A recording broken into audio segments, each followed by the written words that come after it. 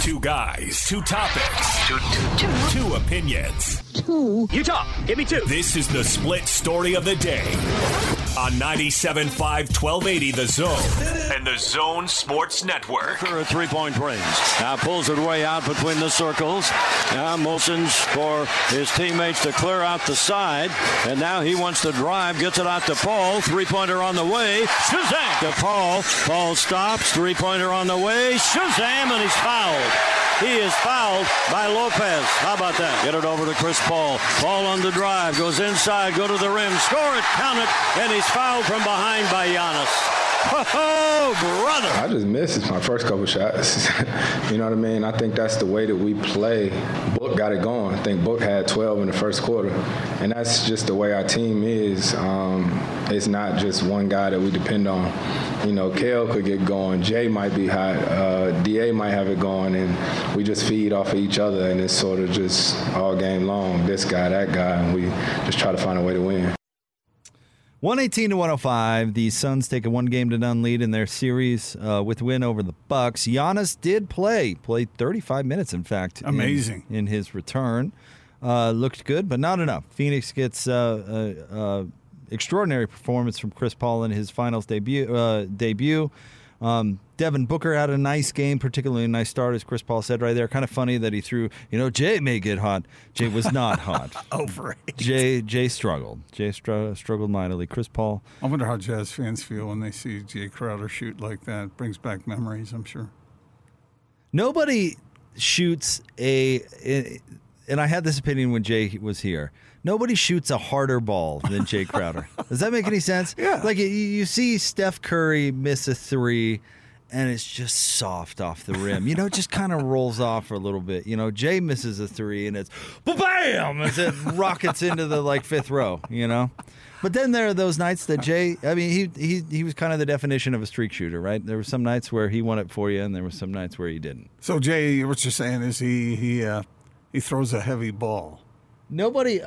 He throws a heavy ball, but nobody a wrecking ball. Nobody has less shame that I've covered personally than Jay Crowder, which is fine. I mean, he was empowered to do it with his club. He's obviously empowered to do it with Phoenix. Go hoist away. But some of his shot selection was a little rough back in the day. I'll tell you, getting back to Chris Paul, man, it's remarkable what he's doing at this later stage of his career. I mean, he's a great player. We get that. But, man, he is playing. Is he playing as well as he ever has? Is that fair to say? No, probably not. That's awfully good. But what he brings is exactly what this Phoenix team needed. And I'll be the first to admit that when they made the trade for Chris Paul, I doubted it. I thought it was going to be the recipe for locker room mutiny. Well, you also doubted it when he went to OKC. Not as much, because OKC they were so young with these moldable personalities, and honestly, I was wrong about Devin Booker from this sense. I didn't get the impression that he was this moldable personality. Whereas Oklahoma City seemed to be a bunch of young bucks who needed somebody to show them how it's done, right? Show them how to get ready for the game and how to perform and be professionals and all these things that veterans bring to young groups, which we've seen over the years was really welcomed in Oklahoma City. And here's where I was wrong, Gordon, is maybe I should have thought it was more likely to happen in Phoenix because of what happened in Oklahoma City. I just didn't see he and Chris Paul or he and Devin Booker meshing like that. I thought it would have been more like when Chris Paul tried to mesh with James Harden. All right. Where it was Fair all enough. daffodils and sweet pickles for a minute, and then Chris Paul realized he didn't have the ball in his hands. You know what I mean? Like, I wondered, and again, I was wrong about that. Chris Paul appears to be exactly what that team needed, and Devin Booker, he is better because of Chris Paul's presence, because I think he's not the number one, and I think that's been better for him. Explain yourself. He's not in the limelight. The pressure's off. He doesn't have to carry the team. He's kind of in the limelight. No, he is, but it's not. Devin scored 80 and the Suns lose, which we saw over and over again. It's there's somebody else there that is the lightning rod and the person responsible, and all these sorts of things, which I think has taken the pressure off him a little bit, where now he can just be a little bit more free to go out and play his game. It's always better when you have a partner. Right. And as opposed to resisting that, which I thought is what would happen, he obviously embraced it, and he should deserve some credit for it. Yeah, it's worked out swimmingly. And I'll say this, Jake. I mean, it's not like either team shot the lights out last time. What was it, 45, 46%, something like that. But some of the playmaking, and I don't mean playmaking in the sense of one guy going ISO. I mean just some of the orchestration of getting the ball to the right place at the right time was impressive to me. And that goes for both teams, actually, but especially the Suns. Well, one thing is interesting is it's going to be a mid-range fest. Yeah. The analytics nerds have to be, their brain has to be exploding. In fact, we should ask David about this coming up, because David has talked a lot about it's all about out the rim and the three, and that if you shoot mid-range shots, you're just wasting your time. Doesn't appear to be the story in this series. I wonder what people with kind of more the mathematical lean think about that. Well, it helps when you get fouled a lot. Now, what was Booker? 10 of 10 from the line last night. No, and the Suns as a whole, 25 of 26. That's going to help you win ball games. Right. So, yeah. Another thing you don't do when you're shooting threes. Go to the line a lot. Mm-hmm. So well, I don't know. It feels like this feels like a bit of a throwback series to me. And I don't mind it. The whole time I was watching the game, Jake, I was thinking, am I entertained? I was waiting for Russell Crowe.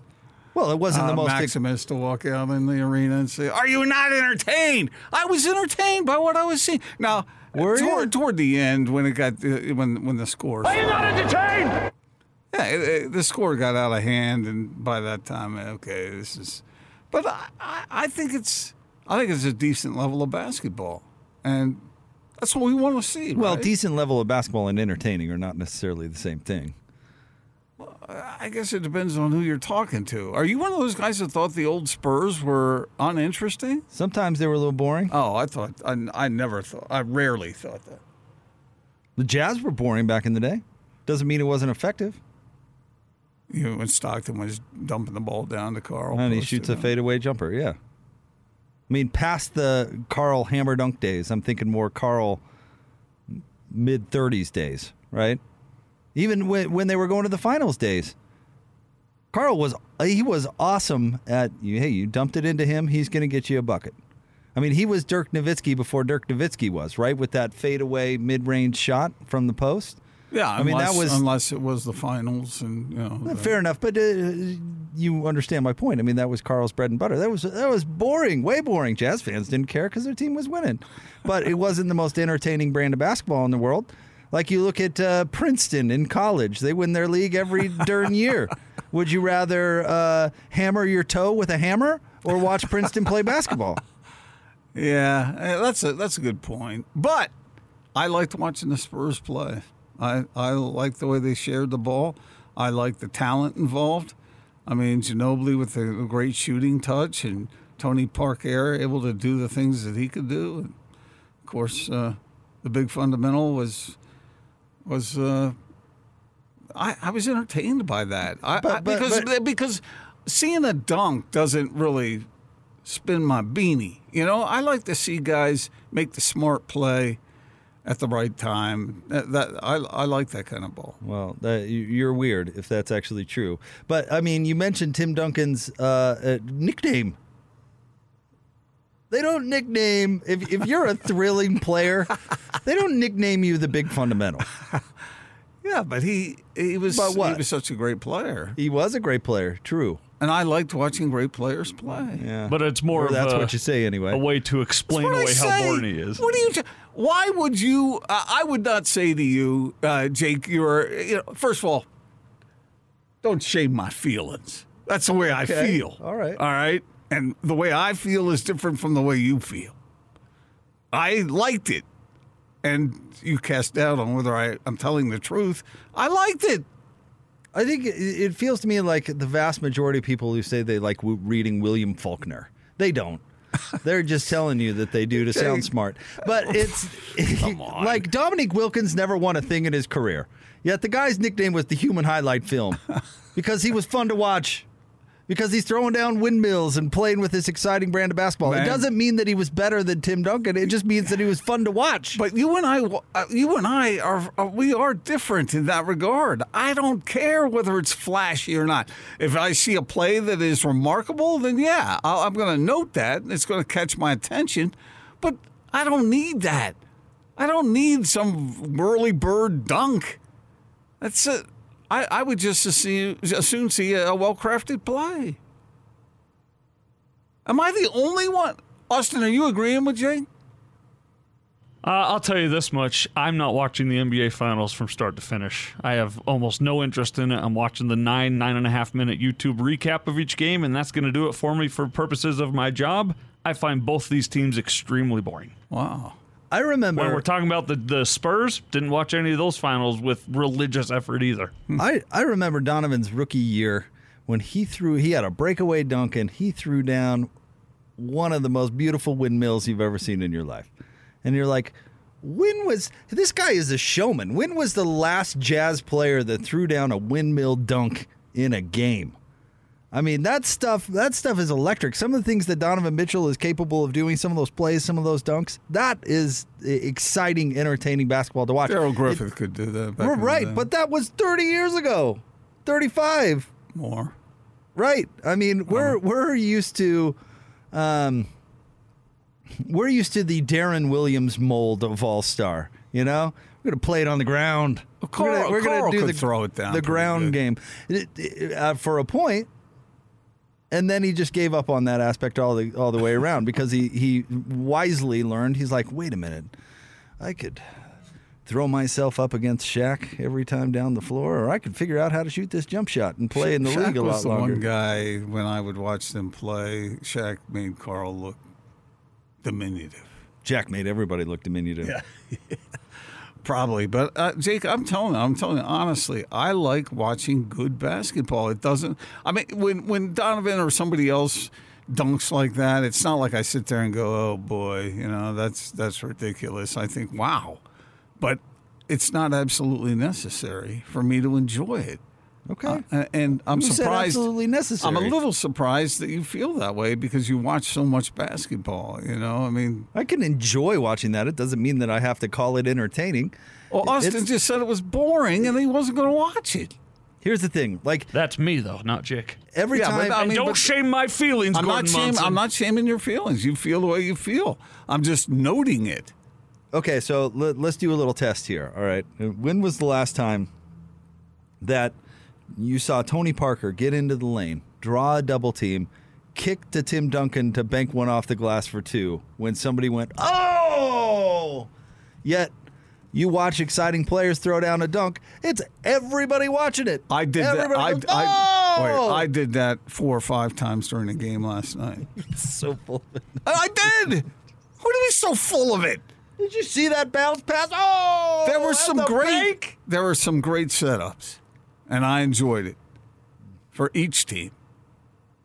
I don't know what to say, Jake. I feel bad for you because you need, apparently, if I'm understanding you correctly, you need what the casual fan needs, and I don't need that. I'm saying that that is entertaining. What a shot at me right there, by the way. Slam dunks are entertaining. And by the way, I appreciate you calling me not sophisticated this entire segment. Did I ever use that term? Controversial to say that people enjoy when Donovan Mitchell rises up and throws down in somebody's face. That's more entertaining than watching a slick bounce pass for a bake off the window. Because you're missing it. That's not a controversial take. But you're missing out on enjoying some of the great moments. I'm not missing anything. I can say, wow, nice bounce pass. It doesn't make it entertaining. All right. Have you seen the backboards play in tennis?